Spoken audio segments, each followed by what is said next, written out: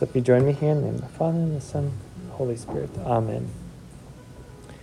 O Lord, our Lord, how majestic is your name in all the earth. You have set your glory above the heavens. Out of the mouth of babies and infants, you have established strength because of your foes, to still the enemy and the avenger.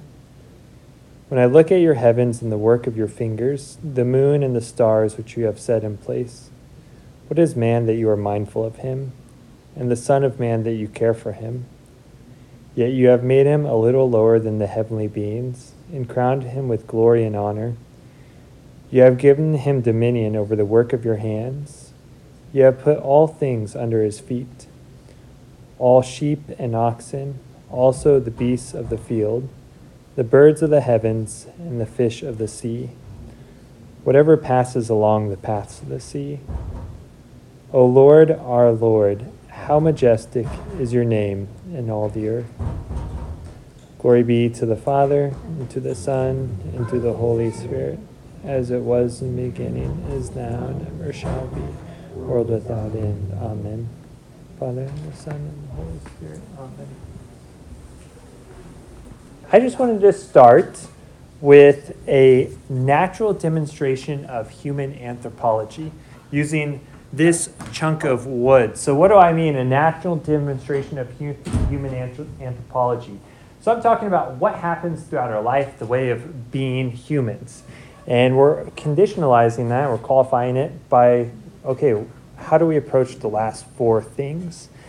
So then you see there on your handout, we might think of a baptized soul as a freshly milled pine board. So nice, straight, has that nice pine smell. This is actually a cedar board, but there's a reason why I have brought this chunk of cedar board. Still smells like a good one. So this board, baptized, is fit for the house of God and ready to contribute to the building up of the church. God wills all to be saved, and he has a plan for this specific board, just as he has a plan for all of us. Okay? So you see that bullet point there. It is fitting, but it should not be stored properly, it has a tendency to be distorted, which we would refer to the fact of concupiscence, or decay. So if you have a piece of wood and it's nice, freshly milled, but you don't store it properly, maybe it's too humid, maybe it's in water, it might warp. So that means it's not straight anymore. It's going to be hard to work with. Or it might decay. It might start developing wood rot. And so there's a natural tendency within the soul, concupiscence, that says we have a tendency to cause ourselves decay. We have a tendency to kind of become not straight as we should be. And we have to work against concupiscence.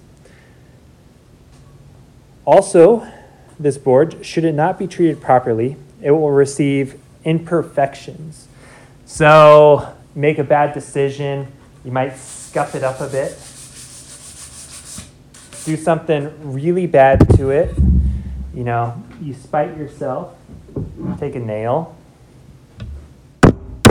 ouch, whether it has something nailed to it or there's a hole in it, the board has some imperfections. And we would think of those ones. These defects more or less correspond to the various sins one commits throughout one's life.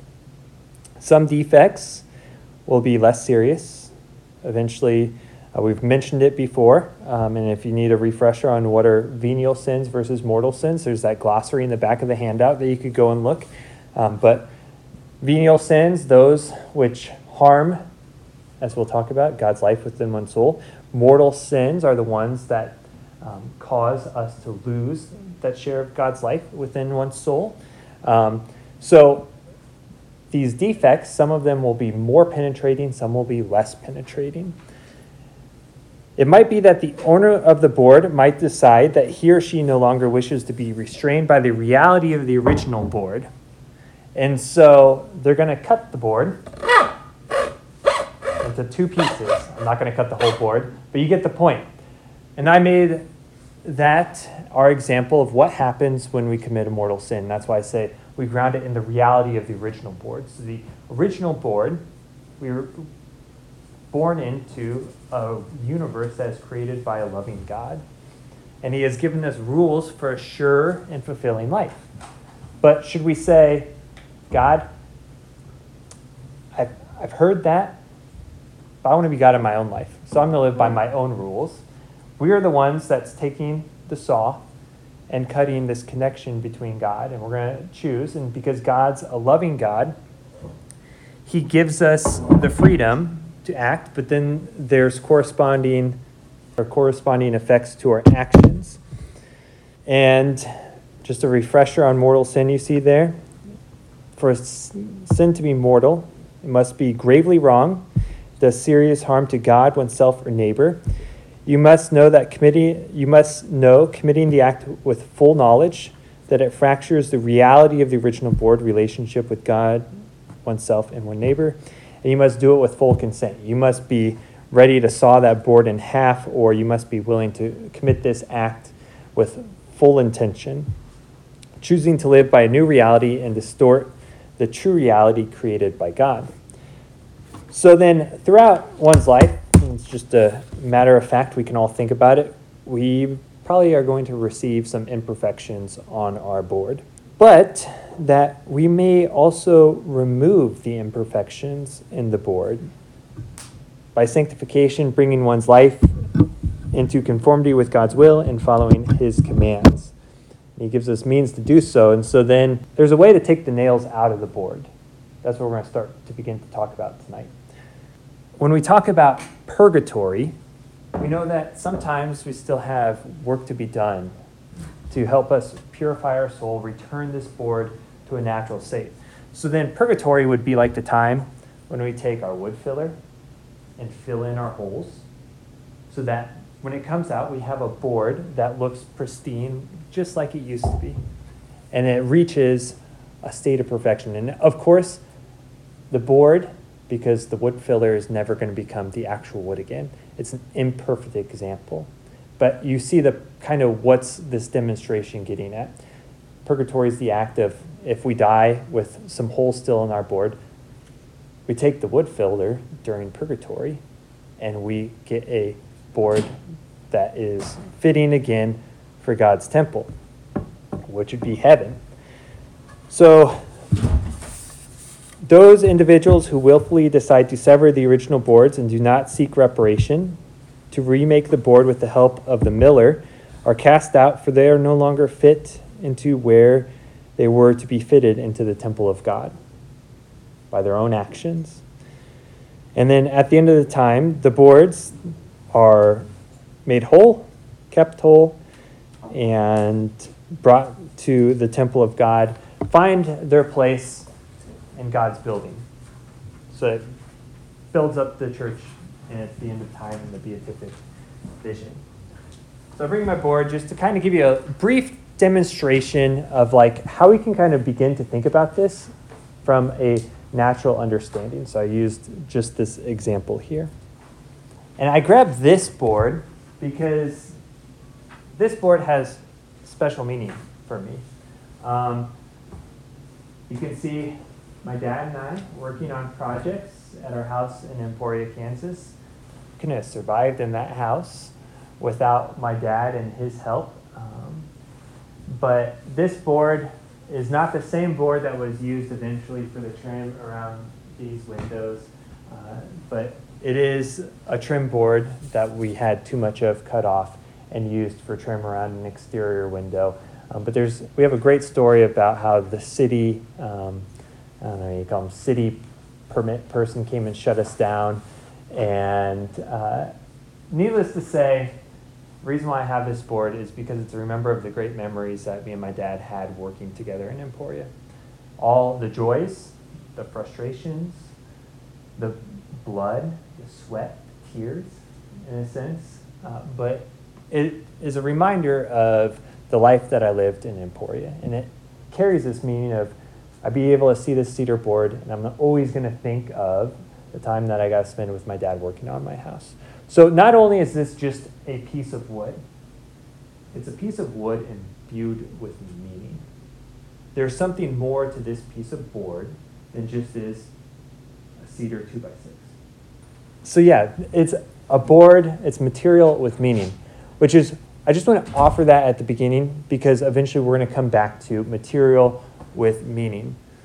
All right, so let's turn the page and we'll begin with a theological understanding of human anthropology. So we saw kind of a demonstration of how we are, this way of being.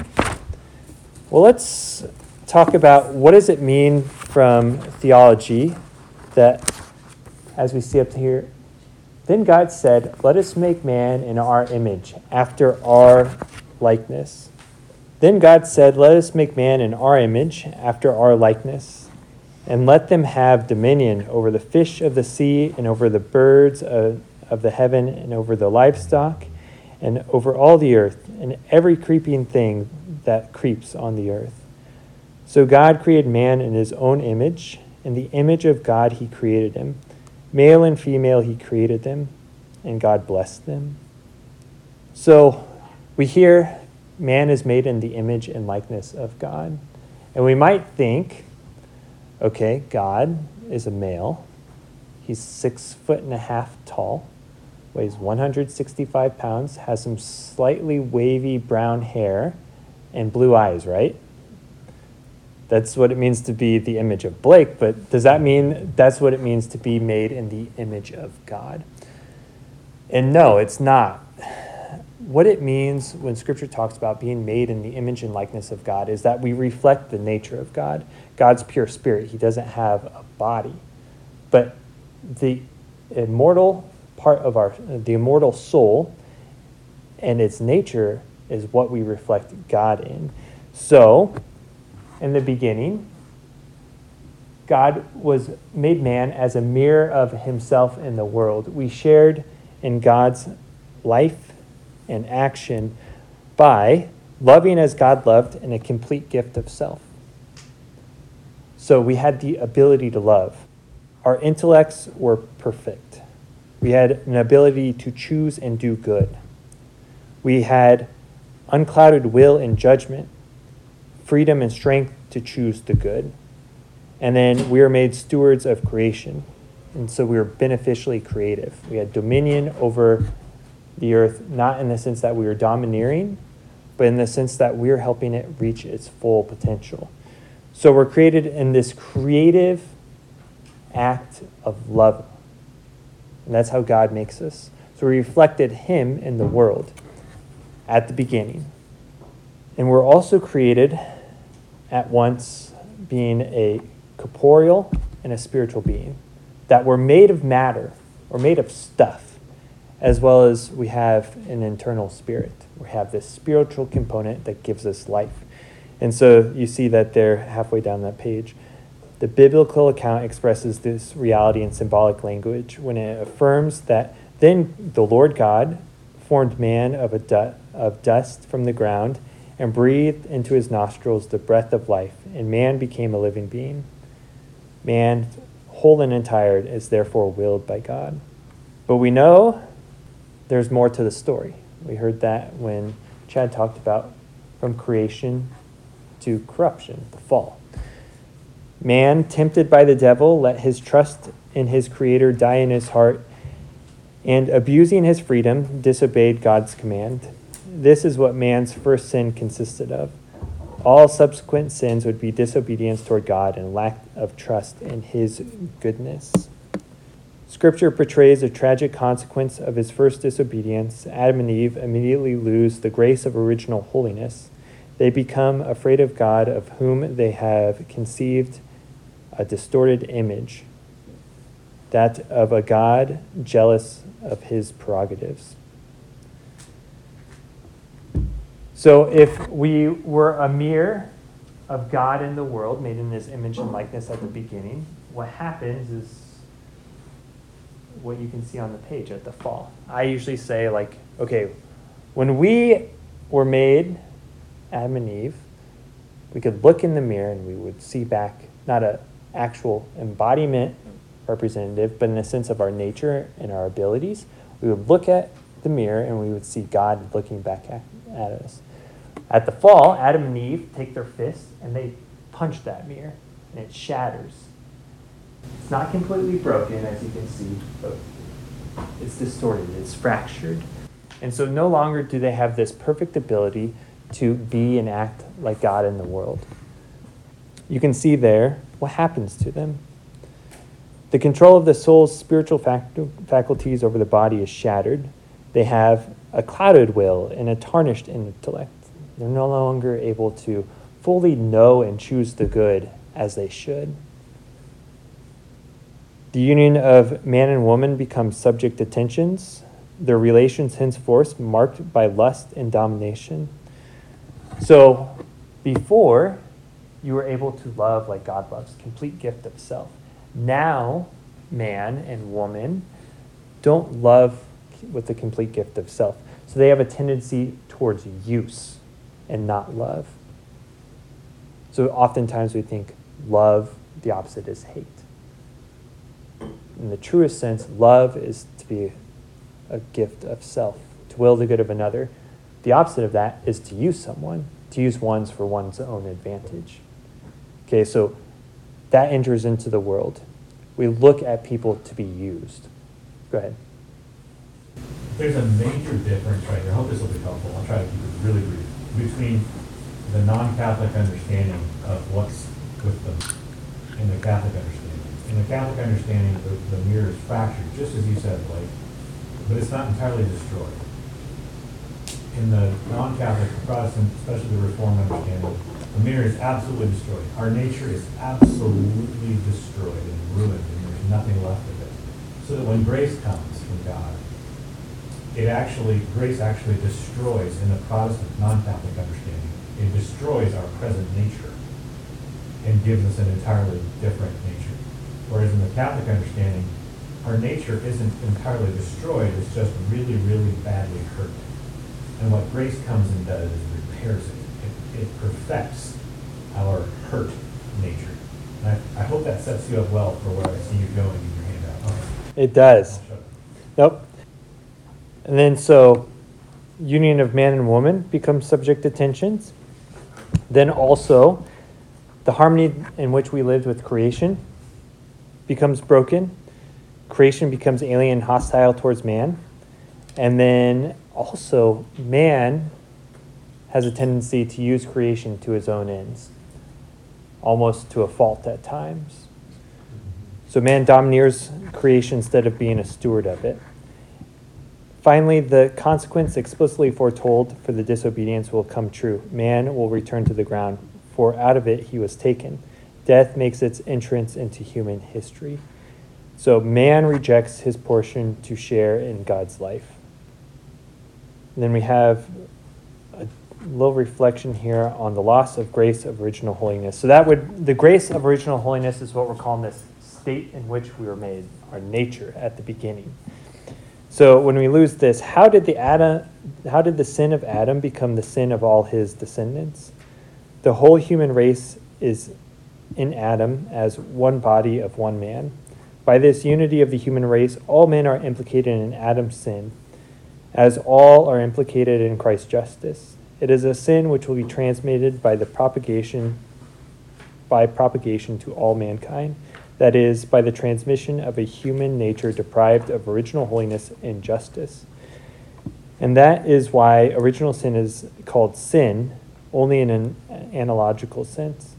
It is a sin contracted and not committed. It is a state, not an act. So can I have a volunteer to come be Adam? And a volunteer to come be Eve? All right, come be Adam, Thomas. We still need a volunteer to be Eve. Do I need to knock him out first so we can put him in a sleep? In sleep and we take a rib out of him? Where's our Eve? Okay. And we are going to need just some descendant. Grandma. It doesn't have to be Cain or Abel or any of the others, but we just need another volunteer to be a descendant here. I'll go ahead. Okay. So in this example here, I just wanted to show this. Like, this is how it works.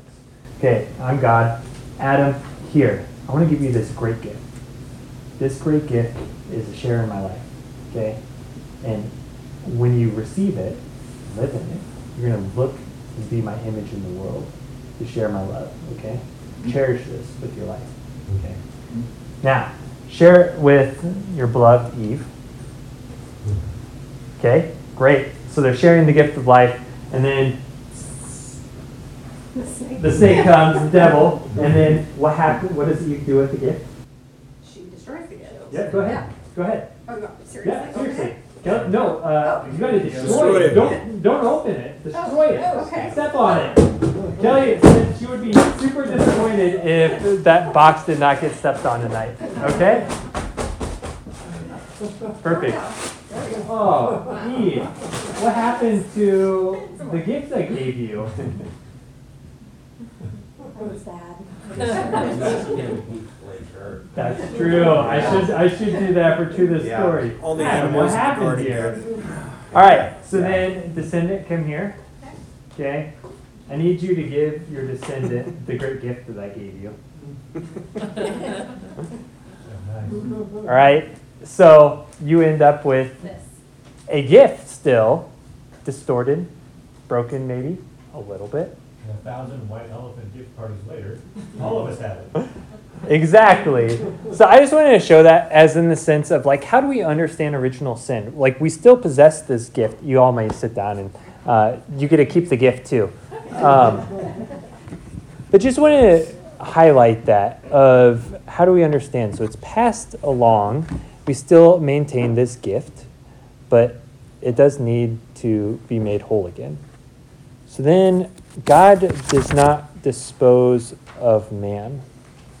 On the top there of the next page, and sorry if I've realized some of this is a little bit too wordy, and I think would be too much on time if I read everything. But up there on the top, God did not dispose of man. After his fall, man was not abandoned by God. On the contrary, God calls him in a mysterious way, heralds the coming victory over evil and his restoration from his fall. This passage in Genesis, towards the end of 3, is called the Proto-Evangelium, the first gospel. The first announcement of the Messiah and the Redeemer is contained in it, of a battle between the serpent and the woman, and of the final victory of a descendant of hers. And it concludes this section. The man called his wife name Eve because she was the mother of all the living. And the Lord God made for Adam and for his wife garments of skin and clothed them. So I just want us to pause here and ponder that question. What is the purpose of garments of skin and clothing them? It doesn't, if we go to Scripture, it doesn't explicitly say it, but let's just kind of ponder the question and think. What if we're following the account, if we remember, they recognized they were naked and they felt shame. So what might garments of skin or clothing do for them? And if I have my shame reduced and I'm able to kind of hide behind it, could it possibly also allow me to kind of have relations again? I'm not worried about you completely pointing the finger at me, making fun of me, right? It helps us re-engage. So in a sense, God's giving us some material means. He's not leaving them naked. He's not leaving them exposed. He gives them some material means in order that they can continue to move closer towards the original state in which they were created. Store that one in, because we're going to come back to that thought. So then, let us talk about justification by grace. For there is no distinction, for all have sinned and fall short of the glory of God and are justified by his grace as a gift, through the redemption that is in Christ. St. Paul writes in his letter to the Romans. The full scripture there is italicized under justification by grace. So at the beginning, we talked about the kerygma and conversion, that word metanoia, that turning around. So halfway down the page there, we see the first work of grace of the Holy Spirit is conversion. affecting justification in accordance with Jesus' proclamation at the beginning of the Gospel of Mark. Repent, for the kingdom of heaven is at hand.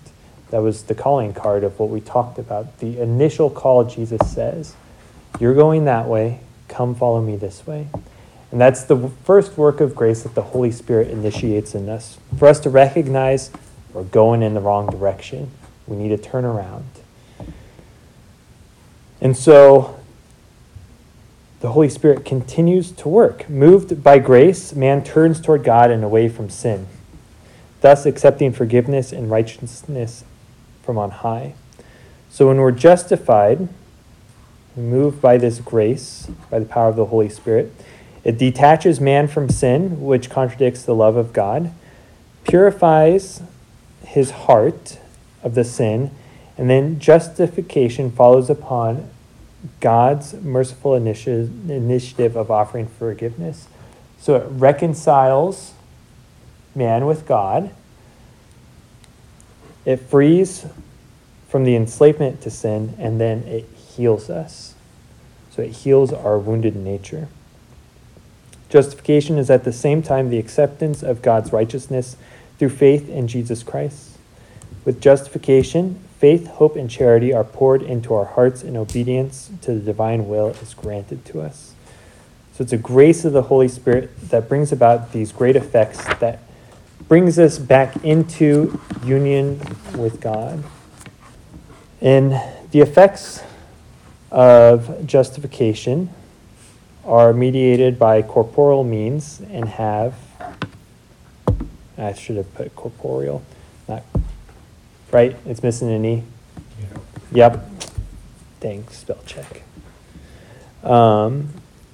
Justification has been merited for us by the passion of Christ, who offered himself on the cross as a living victim, holy and pleasing to God, and whose blood has become the instrument of atonement for the sins of all men. First bullet point is from Psalm 40. Sacrifice and offering you did not want. You opened my ears. Holocaust and sin offerings you do not request. So I said, see, I come with an inscribed scroll written upon me.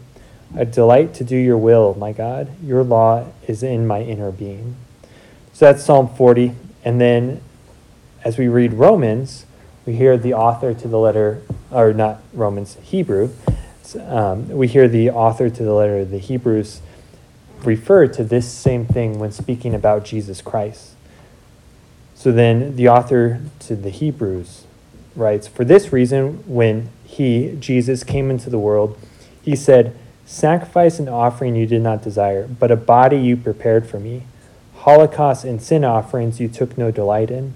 Then I said, as is written of me in the scroll, behold, I come to do your will, O God.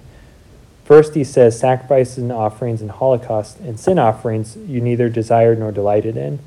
These are offered according to the law. Then he says, behold, I come to do your will. He takes away the first to establish the second. By this will we have been consecrated through the offering of the body of Jesus Christ once for all. So we see first in Psalm 40, what is desired? A will completely obedient to God. How is that made perfect?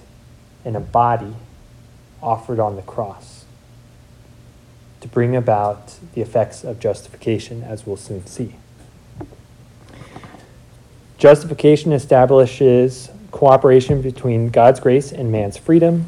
On man's part, it is expressed by the assent of faith to the Word of God.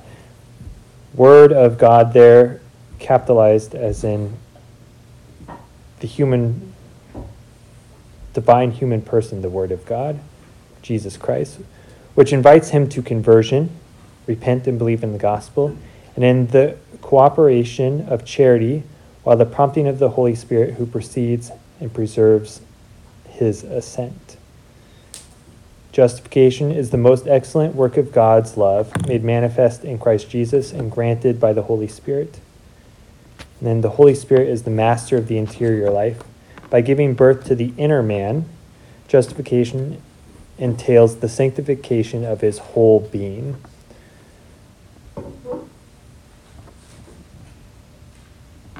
So Jesus fills this will to have complete obedience to God.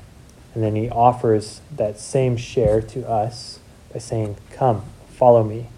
And it has corporeal effects on our body, changes the way that we live and act by his word. And so we assent to this faith that demands action. Okay, so keep that in mind as we go along.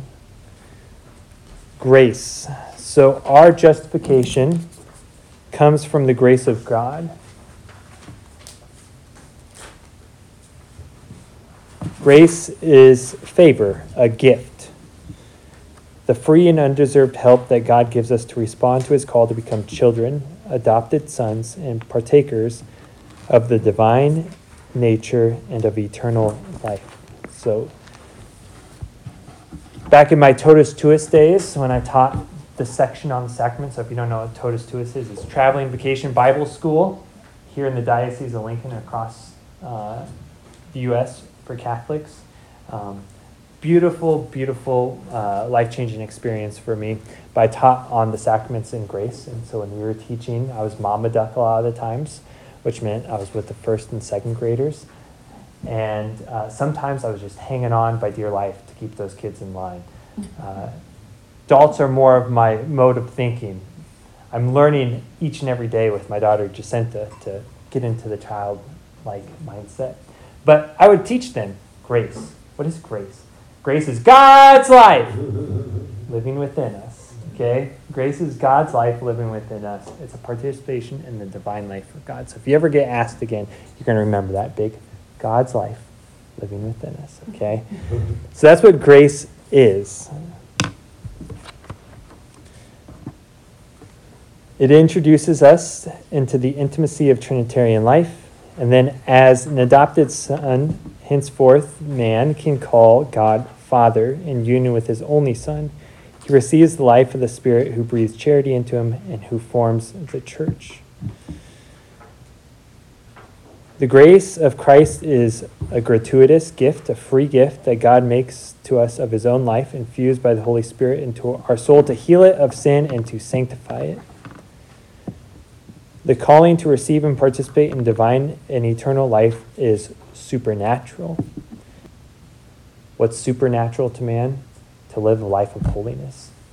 And so grace restores, renews in us this ability to act as God in the world. But then also, when it says supernatural, it means it's above our ability.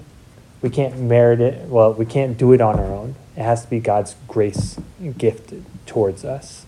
So he's the one that supplies us with the grace in order to live this divine and eternal life here and now. And so we call this grace specifically sanctifying or deifying grace. And it is a habitual gift, a stable and supernatural disposition that perfects the soul. It enables it to live with God and to act by his love. Preparation for man is for the reception of grace is already a work of grace. I mentioned that. But I want to make another distinction too here. So when we consider the preparation of man for the reception of grace is already a work of grace, we have to consider what are some other types of grace. So we have actual grace, which refers to God's interventions, whether at the beginning of conversion or in the course of the work of sanctification. I like to call these here, they're the kick in the pants every day that get us moving in the right direction. So they're the spurring that God pushing us, say, hey, do this. Walk this way. And then all people every day receive actual graces, whether they're in a state of grace or not. So all the time, God's calling us, hey, come back to me. It's up to us to recognize those actual graces and work on them. And then there's habitual grace, which is a permanent disposition to live and act in keeping with God's call and is distinguished. And I need to circle that to remember. I chopped up some paragraphs from the Catechism. So then, cooperating with grace, indeed we also work, but we are only collaborating with God who works for his mercy and has gone before us. It has gone before us so that we may be healed, and follows us so that once healed we may be given life. It goes before us that we may be called, and follows us so that we might be glorified. It goes before us that we may live devoutly, and it follows us so that we may always live with God, for without him we can do nothing. God wants to work with us, and so his initiative demands our response. For he has created us in his image, and that brings along with it freedom, the power to know and love him. And then also, we can talk about special graces called charisms, and they're spoken of by St. Paul, St. Peter, but it means favor, gratuitous gift, benefit, whatever their character is, sometimes extraordinary, such as the gift of miracles or of tongues. Charisms are oriented towards sanctifying grace and are intended for the common good of the church, intended for the building up of the church. And then they're at the service of charity, which builds up the church. And among them might be mentioned the graces of state that accompany the exercise of responsibilities of Christian life and of the ministries within the church: prophecy, service, teaching, exhortation, generosity, zeal, and intercession. So there's sanctifying grace, which we're most concerned about tonight, but then there's another form of grace, actual grace, that gets us moving in a direction.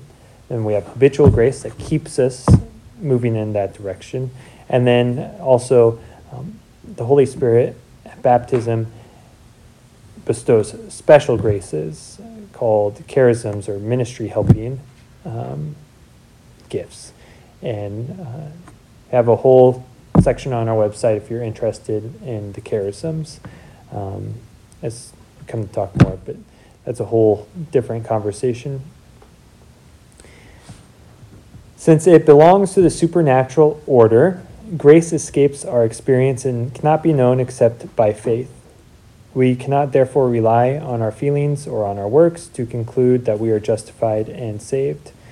However, according to the Lord's words, thus you will know them by their fruits. Reflections on God's blessings in our lives, the lives of the saints, offer us a guarantee that grace is at work in us and spurs us on to an even greater faith and attitude of trustful poverty. As well as, we'll see here, he gives us specific means to know that grace is at work in us.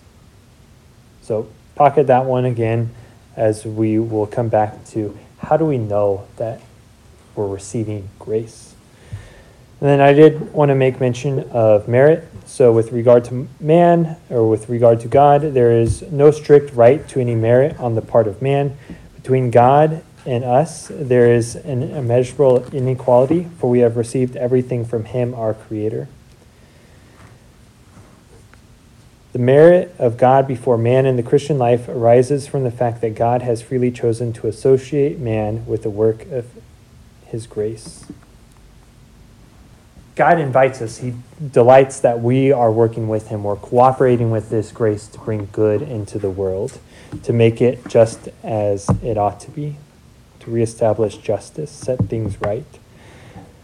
The fatherly action of God is first on his own initiative, then follows man for his acting through his collaboration, so that the merit of good works is to be attributed in the first place to the grace of God, then to the faithful.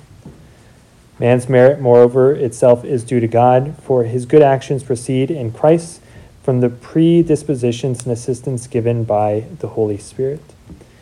Since the initiative belongs to God in the order of grace, no one can merit the initial grace of forgiveness and justification at the beginning of conversion.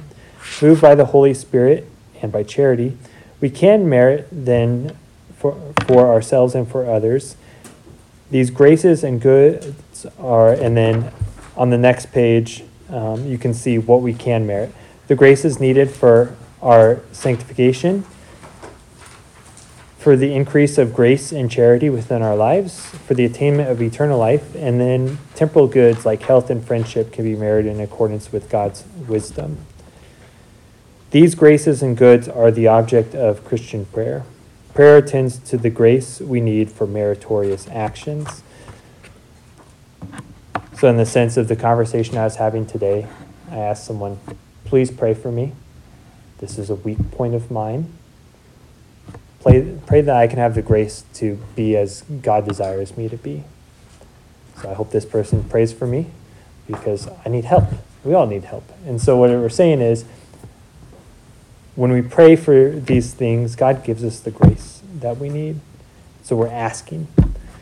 Then the charity of Christ is the source in us of all of our merits before God. Grace, by uniting us to Christ in active love, ensures the supernatural quality of our acts and consequently their merit before God and before men. Saints have always had a lively awareness that their merits were pure grace. So the work that grace does within us brings about benefits, brings about effects, and we pray for those, we can ask for them. And what it's saying is those blessings, those merits, the good is to be given praise and glory for God. So then we come to the sacraments, vehicles of justification by grace.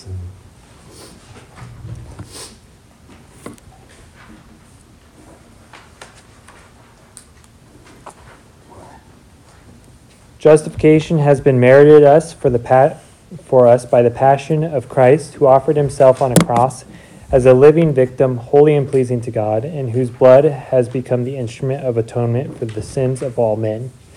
Justification is conferred in baptism, the sacrament of faith.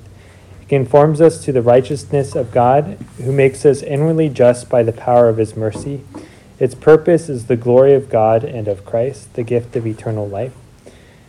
And that is paragraph 1992 in the Catechism. So then what I have here, and just for the sake of time, I might just highlight some of the key thoughts from these passages from Scripture. A lot of them do flow from Romans, because Paul's writing to the Romans, and he's laying out this idea, and he comes eventually to a material means by which this is brought about, as we see referenced here. So there we see Romans 3, 22, 21 through 22, and then skipping 23, 24, and 25 there under that bullet point, we are justified by grace, where it says that. It's been manifested apart from the law, although the law and the prophets bear witness to it, the righteousness of God through faith in Jesus Christ for all who believe, and we are justified by his grace as a gift. And that through the redemption that is in Christ Jesus, whom God put forward as a propitiation by his blood to receive by faith. Expiation is another word that could be used there, but by this point out of his blood. So then justification by grace is a spiritual reality that is made known for our sakes by material means. So then if we're reading and we follow along, St. Paul begins to talk about the faith of Abraham, who's our forefather according to the flesh. And if he was justified by works, he has something to boast about, but not before God. For what does the scripture say? Abraham believed God, and it was counted to him as righteousness. For we say that faith was counted to Abraham as righteousness. How then was it counted to him? Was it before or after he had been circumcised? It was not after, but before he was circumcised. He received the sign of circumcision as a seal of the righteousness that he had by faith while he was still uncircumcised. The purpose was to make him the father of all who believed without being circumcised, so the righteous would be counted to them so that righteousness would be counted to them as well, and make him the father of the circumcised who are not merely circumcised, but also walk in the footsteps of faith, that act that our father Abraham had before he was circumcised. So there's a material means that denotes this spiritual reality that Abraham walked and lived in. The material means for our justification is baptism, the sacrament of faith, which incorporates us into Jesus' death and resurrection. So in Romans 5 there, St. Paul says, For while we were still weak, at the right time Christ died for the ungodly. Since therefore we have now been justified by his blood, much more shall we be saved by him from the wrath of God. For if while we were still enemies, we were reconciled to God by the death of his Son, much more now that we are reconciled, shall we be saved by his life. And from the catechism there, through the power of the Holy Spirit, we take part in Christ's passion by dying to sin, and his resurrection by being born to new life. And then later on, Paul is saying to the Romans, do you not know that all of us who have been baptized into Christ Jesus were baptized into his death? We were buried, therefore, with him by baptism into death, in order that, just as Christ was raised from the dead by the glory of the Father, we might too walk in newness of life. For if we have been united with him in a death like his, we shall certainly be united with him in a resurrection like his. So you can see there, the material means the action in which brings about this justification, the sacrament of faith, is baptism. What does baptism do? See there in point 4. We know that our old self was crucified with him in order that the body of sin might be brought to nothing, so that we would no longer be enslaved to sin. So you must also consider yourself dead to sin and alive to God in Christ Jesus. We see justification is not only the remission, the forgiveness of sins, but also the sanctification and renewal of the interior man. To put off your old self, which belongs to your former manner of life, as Chad mentioned, and is corrupt through deceitful desires, to be renewed in the spirit of your minds, and to put on a new self, created after the likeness of God in true righteousness and holiness. Put on a new way of life. And then filial adoption, in making us partakers by grace and divine nature, can bestow true merit on us as the result of God's gratuitous justice. This is our right by grace, the full right of love, making us co-heirs with Christ and worthily obtaining the promised inheritance of life.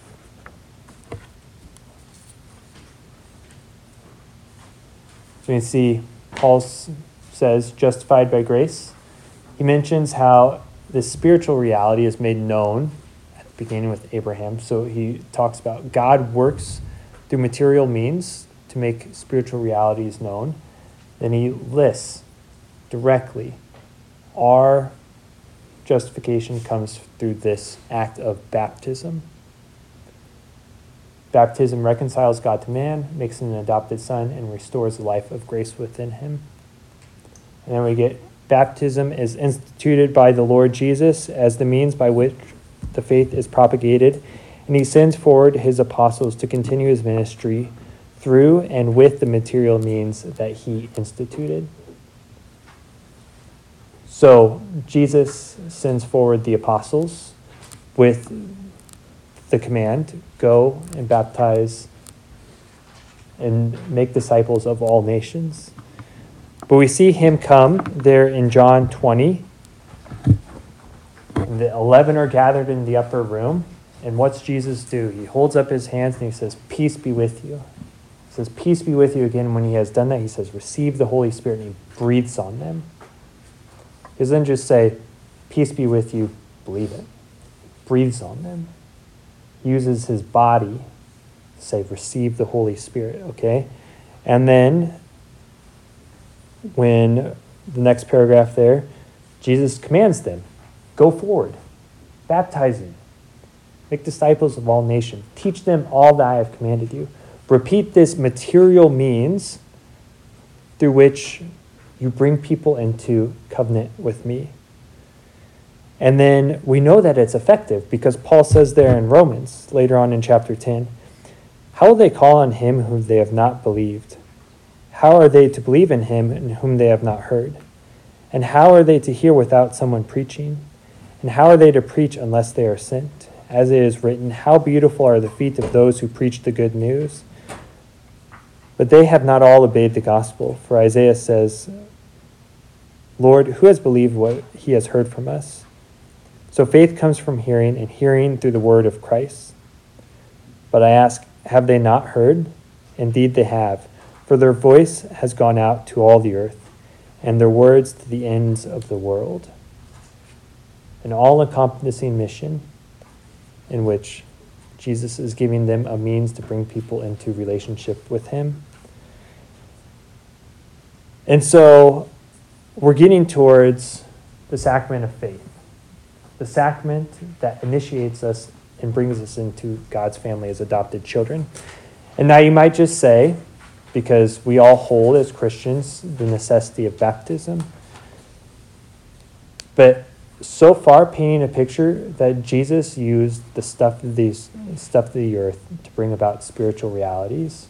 We see St. Paul make reference to another act in which material is imbued with spiritual reality, as he says, "For I have received from the Lord what I also delivered to you, that the Lord Jesus, on the night when he was betrayed, took bread.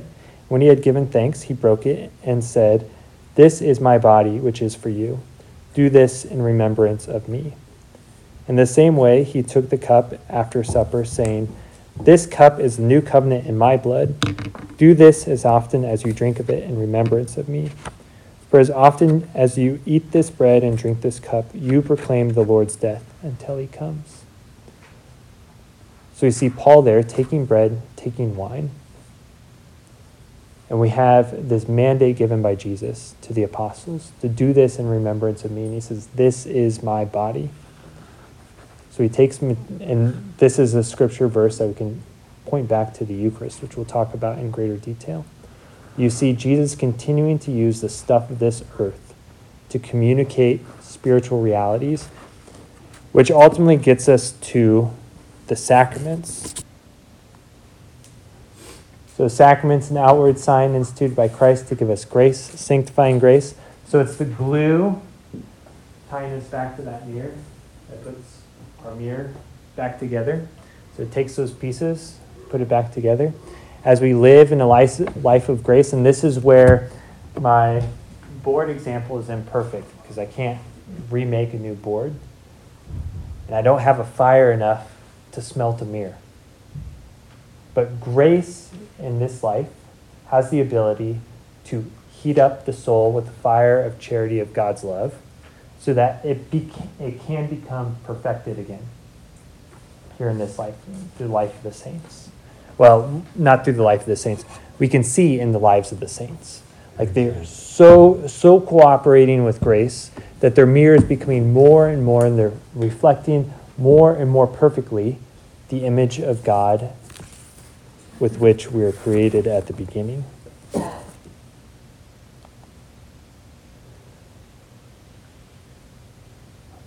On here, just might briefly so we're going to walk through the various sacraments, but you can see there the components of the sacraments. We have matter.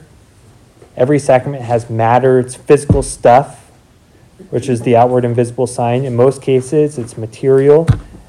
Water, bread, wine, oil, but in some cases it is an inward contrition for sins and the vocalization of the words or the vows, which is exchange or in marriage people. The forms, there are words given to us by the church by the authority of Jesus through the succession of the apostles that confirm a spiritual reality is taking place, thus conferring grace. So when we talk about the sacrament of confirmation, like we actually hear words that let us know through the absolution that our sins are being forgiven. So there's an audible sign that lets us know, as we said, when I said pocket this, grace escapes our notice at times. We can look and see its fruits and its actions in our life, but we don't necessarily feel all the time outpouring of grace upon us. So the church gives us audible signs, audible words. And the forms, a lot of these words, are the words that let us know this is taking place. Then we have ministers. So we have valid, lawful, and delegated ministers who initiate and minister the sacrament by the power of the Holy Spirit, acting through the means of the church. So in the sense, also too, we consider whether a sacrament's valid, whether it has the correct stuff, correct words or ministers used to celebrate it, whether it's lawful, it's a legitimate action on the on behalf of the minister that's doing it. And then someone who's delegated is properly disposed and lawfully able to celebrate the sacrament, approved by the proper authority, and intends to celebrate the sacrament. So not always are a minister delegated to celebrate the sacraments. And we can talk about that more. One example would be like Father Clark in confirmation. He has to be delegated by the bishop because the power to confirm resides in the office of the bishop. As a pastor in collaboration with that, we'll explain that more. But just to make known that it doesn't just follow on one's own authority. We receive delegation. There's effects. So what is the aspects of the sanctifying grace that it does to the soul? And then there's specific sacramental graces, gifts proper to the different sacraments that correspond to the nature of the sacraments.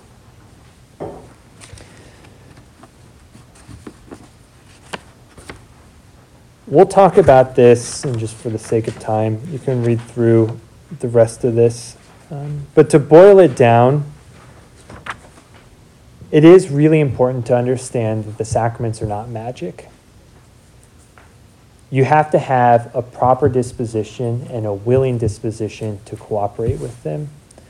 Just because you receive a sacrament does not mean that if, one, you don't want it, that it's going to work, right? So you could go through the act of baptism, but if you're like, ultimately, I don't want to be baptized, I don't have faith, you went through the rite of baptism, but you didn't receive the sacrament of baptism.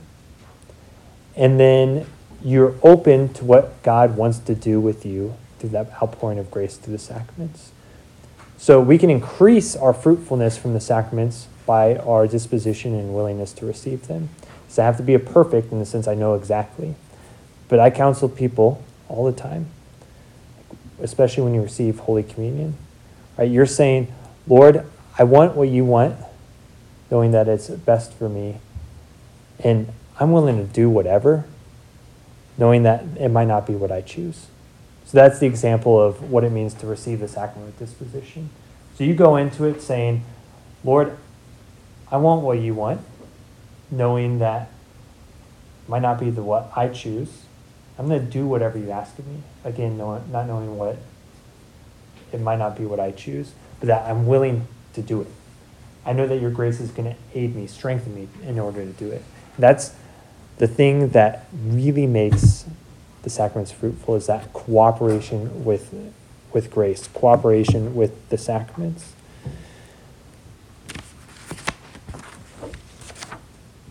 And then end with that quote there on the back of the page.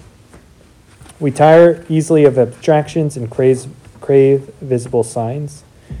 The icon was a tangible pledge that the things could become other than they are.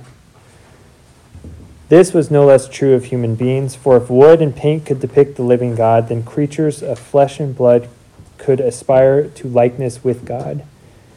By surrendering his Godhead to our flesh, writes John of Damascus, God has deified our flesh. There is no greater evidence of the transfiguration of human flesh than the lives of the saints, just as the icon of Christ bids us fall on our knees to worship the one who created matter, so the icons of the saints inspire us to follow their example by imitating their virtue to give glory to God. Just end with that thought. This is what the sacraments do for us. They give us visible signs that give us grace, that leads us to grow closer in the likeness of God, so that, aided by grace, us in our cooperation, our mirror can be restored. And we see that in the lives of the saints. We can actually see and know and touch people that live this life in such a way that they give complete glory to God. So on one of the first slides, the glory of God is man fully alive, as St. Irenaeus puts it, made possible by grace given to us through the sacraments. As we go forward, you might just make use of this chart here. Kind of gives you an overview of every sacrament, where we can find examples and references to it in Scripture. Who the minister is, what's the required state, how often you can receive it, its effects, the form, and then what the matter is.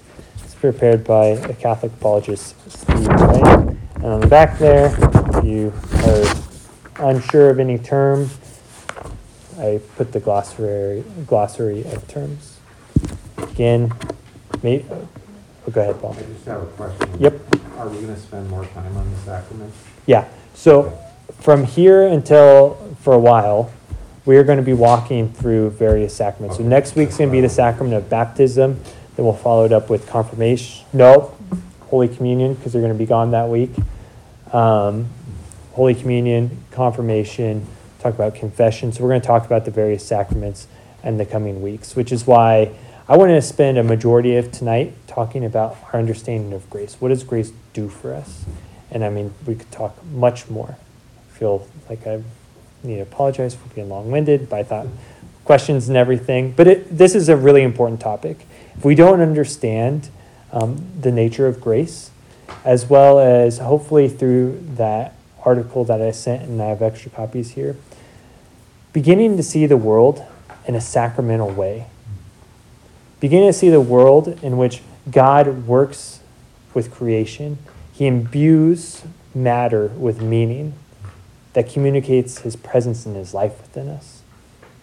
And that we should look and expect the world as the way things should be, because God has made us as spiritual beings with matter, with body. So he communicates with us in ways that correspond to our nature as bodies and souls. And to see the world in a different way than just a mere chance, mere material, but that it's material with meaning that lead us back to God. Thank you for listening to this great content from St. Peter Catholic Church. For more content, for other talks, for more information, please visit St. Peter Catholic Church, Lincoln, Nebraska, on Apple iTunes or on Podbean, and at our parish website, stpeterlincoln.com. God bless you.